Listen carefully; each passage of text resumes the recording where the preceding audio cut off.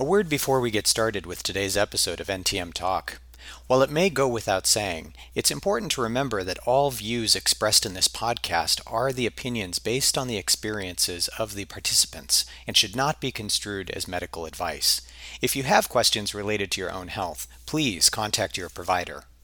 Hello, and welcome to another episode of NTM Talk, where we have in-depth discussions on nontuberculous mycobacterial lung disease and bronchiectasis. I'm Dr. Colin Swenson. And this is Dr. Wendy Drummond. And today we're going to take a deeper dive into the prickly rabbit hole of device cleaning. Some of you responded with questions and comments after our last episode, episode 3, in which I interviewed a respiratory therapist, Muse Hilaire, who referenced a study on airway clearance devices that showed no pathogen colonization after use. This generated some lively discussion, and so Wendy and I thought the subject warranted further exploration. Wendy, are you ready? Yep. I know that National Jewish gives patients a handout after airway clearance training. And since you work there, I wondered if you would give a summary. Sure, I'd be more than happy to. So, it was pretty standard practice that every single one of our patients who came through our unit or even through our clinic had a personal meeting with the respiratory therapist. And I think this is, unfortunately, it's not something that people can do at every single institution or even at every clinical area. But that doesn't mean that there isn't information out there to help support our audience and our patients. There's brochures and pamphlets available online, and they can even go to the National Jewish website to access at least some of our materials called MedFacts. And they actually did teaching on not only use, but cleaning and care of the devices at the same time that they're using these MedFacts that they would provide to our patients. So I think that can be really valuable. And so most of our patients, as you know, are going to be on some type of, or I wouldn't say going to be on, but are utilizing some type of flutter valve.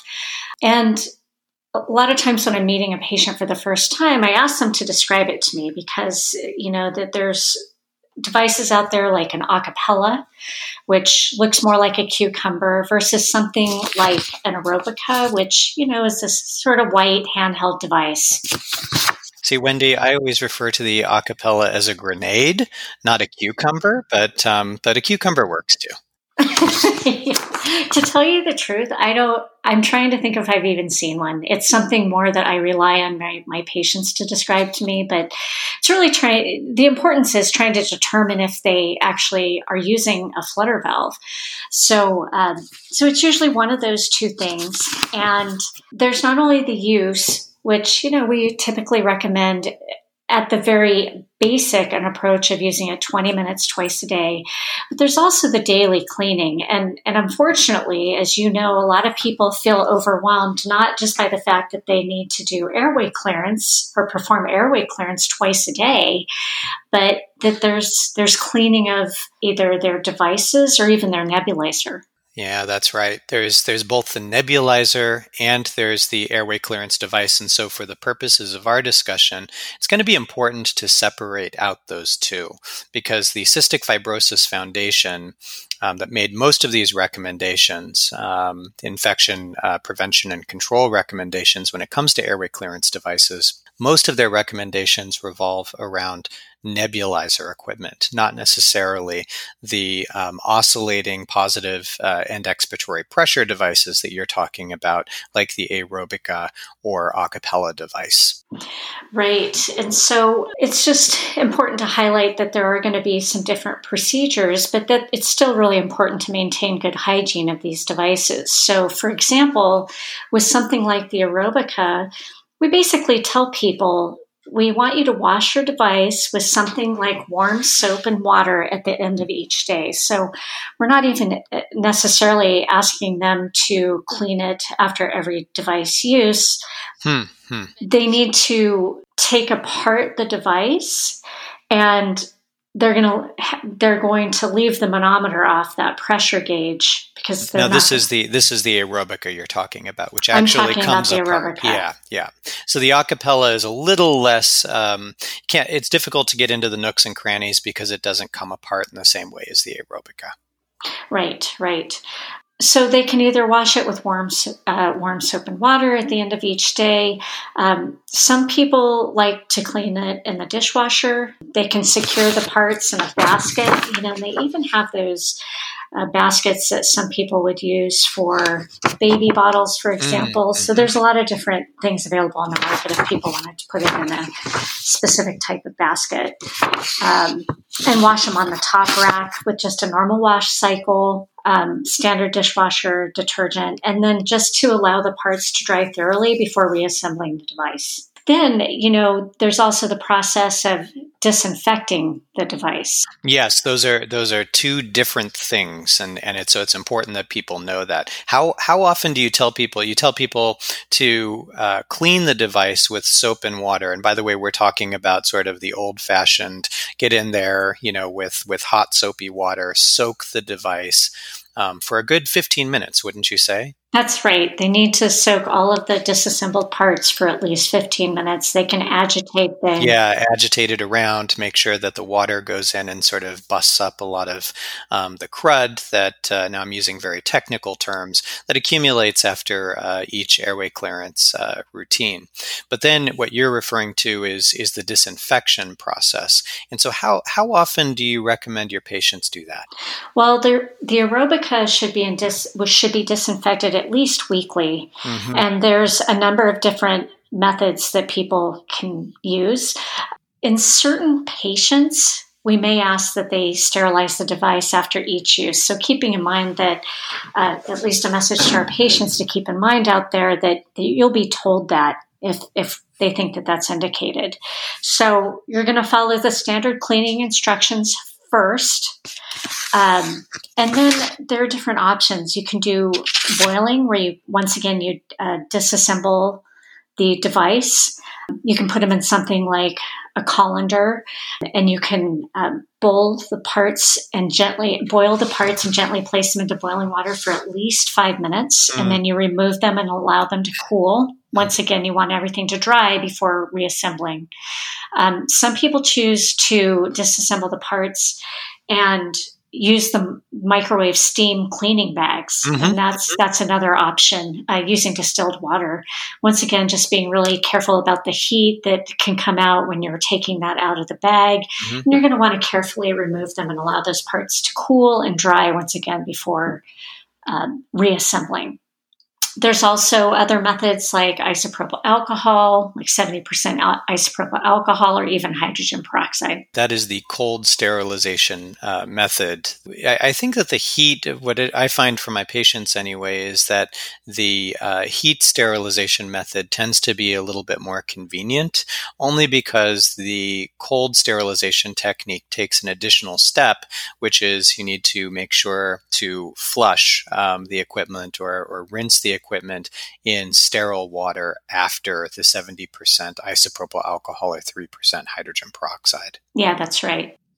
And I should also mention that vinegar, by the way, does not work, unfortunately. So we generally recommend 70% isopropyl alcohol or 3% hydrogen peroxide. 3% hydrogen peroxide, by the way, you would submerge for 5 minutes. The 70% isopropyl alcohol, you would submerge for 30 minutes. And again, afterwards, you would want to flush or rinse with sterile water, and then you would want to air dry. Again, this is why heat disinfection is oftentimes a little bit more convenient for patients, just because you can pop it in the microwave for 5 minutes, or as you say, boil the device for 5 minutes at a rolling boil. Yeah, and I think a lot of people really like the microwave steam bag approach, but I think it's just important for people to know that there's a lot of different approaches, especially if they're traveling, so that there's more than one way to skin that proverbial cat if necessary. Yeah, that's a really good point. So I have a lot of patients as well who are avid travelers, or at least they were pre-COVID, like we all were. And they would oftentimes have that question, gosh, what do I do with all of my airway? How do I keep it clean when I'm on the road? And so microwaves are a great way to do that. Yeah, just giving them some flexibility, which I think is important. Because as you know, I think people feel like this is a very onerous process. Not only are they having to do the airway clearance and the time spent doing that, which is so valuable and it's so effective. But it's just this, what they perceive to be an extra layer of, oh, now I have to clean this. So anything that we can do to try to ease their way, make it easier, provide them with different options, I think is important. I think we've talked in prior episodes about the psychological impact of having these diseases, whether it's just bronchiectasis or whether it's NTM with bronchiectasis. Patients understandably get very concerned about potentially infecting themselves with opportunistic bacteria. So I certainly understand why there is a lot of interest in this topic of cleaning, how often to clean, how often to sterilize, and so forth. Do you feel, just personally as an infectious disease doctor, do you recommend to your patients that they sterilize the equipment every day, or do you fall more into the once per week camp? I don't necessarily recommend that they sterilize it every day. What do you tell your patients? I tell them the same thing. Some of my patients are extremely concerned about the potential for infection, and so I tell them it probably won't hurt to sterilize it every day. But it should be noted that frequent heating at temperatures, in the microwave or boiling, can degrade the product over time, especially the aerobica, just because it's all plastic. And so, and it also, adds another layer of complexity that I think it would be nice to avoid when you're trying to get patients to be more compliant with a regular airway clearance regimen. Yeah, and honestly, I don't think that there's necessarily strong evidence out there to suggest that they need to do it more often than that. So that's always important to keep in mind. One thing I wanted to ask you is, how often do you suggest that your patients exchange their devices for a new device? That is an excellent question, Wendy. A lot of it depends on the patient. So some of my patients, so I should back up. In general, I tell them every 12 months for an aerobica if the fluttering is still working, if the flutter device is still working. Some patients who are very diligent about sterilizing their equipment, it may degrade sooner than that, in which case I say let's replace it every 6 months. I'll be perfectly honest that I do prefer the aerobica over the acapella, only because the aerobica is easier to clean. It's much easier to take it apart and do the sterilization process. So I can't really speak to the acapella because it's not something that I typically prescribe. Well, and it's just a device that I'm more familiar with as well, just based on what I've been exposed to. But that's really been our standard recommendation as well, as every 6 to 12 months. Depending on all of those factors that you talked about. I do have some patients who have two devices because they like to have one that's clean and then one that's clean and drying, or one that's being, disinfected and drying. So that's a good point. Yes, I also do the same thing with some patients who prefer to have two devices. So they swap them out, or one for travel and one for home use if they travel very frequently. Yeah, it's just another way to help them save time. I am going to call out one of my favorite studies on the subject of airway clearance device cleaning. In fact, it's one of the few studies that looked at airway clearance device rather than just the nebulizer and the nebulizer cups. And I'll post the paper to our website so that listeners can read it if they're interested. Now, it is a CF study, so not specifically NTM or non-CF bronchiectasis, but the researchers looked at 23 patients with 30 airway clearance devices, and that spanned the aerobica, the acapella, the flutter valve, and a lot of other devices.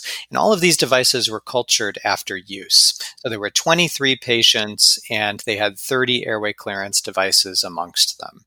Prior to cleaning, almost all of the devices were contaminated when they swabbed them. That sounds really bad, but they were only able to isolate pathogenic bacteria in 5 of the devices only. And furthermore, of the 5 that had the pathogens, none of the patients who used the infected devices had the same pathogens in their own sputum. Another part of the study showed that vigorous cleaning only resulted in complete eradication in 50% of the devices.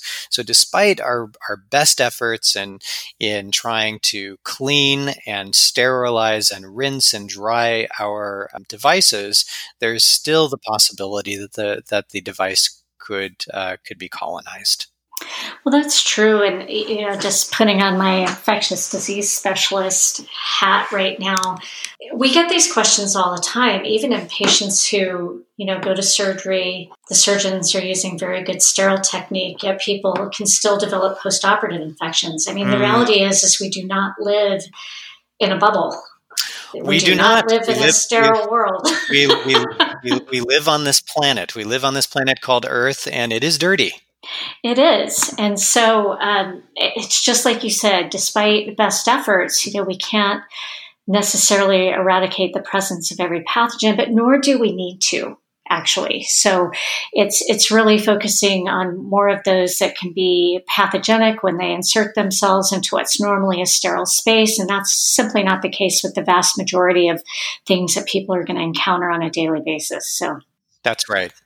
So just because the devices had bacteria or grew bacteria after use, most of the bacteria were in fact just environmental colonizers and were not pathogens that capable of causing disease.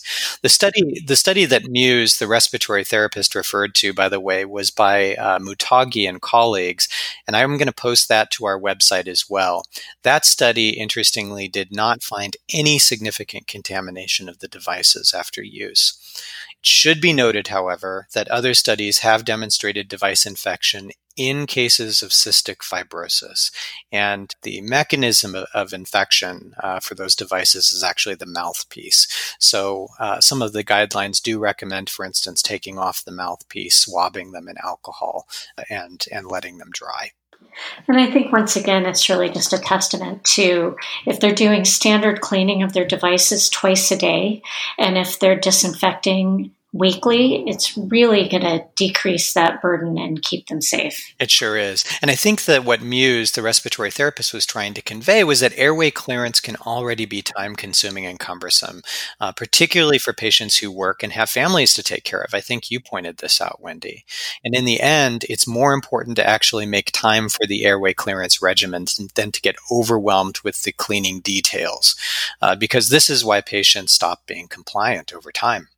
Yes, I think we try to do everything that we can, and this is what the respiratory therapists are also so good at, is how do we try to make this the most efficient process possible?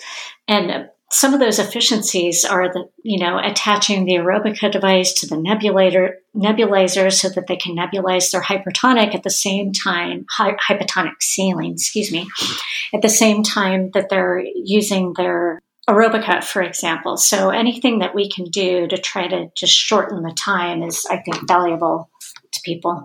I think it is too. I really do. Realizing that some patients are going to have a lot of time to do this and some patients, unfortunately, will not. And daily compliance is what we're striving here to get those airways as clean as possible. That's right. And I have patients who are still working. And so, I get a lot of tips from my patients of things that they do to try to make sure that, they're using their Aerobica enough during the day. And some patients will just take them in their cars and use them in a 20-minute commute. I have those patients too. I've often, sort of chastised them because it can be dangerous in Atlanta traffic. But at least kudos to them, they're getting it in. Where there's a will, there's a way. Be safe out there. Be safe. Well, we will post the studies mentioned today's talk to our website for your review, and also the guidelines that we use for equipment cleaning and sterilization. Thank you for listening today, and we look forward to your questions and comments on our site. Until next time, stay well, everyone.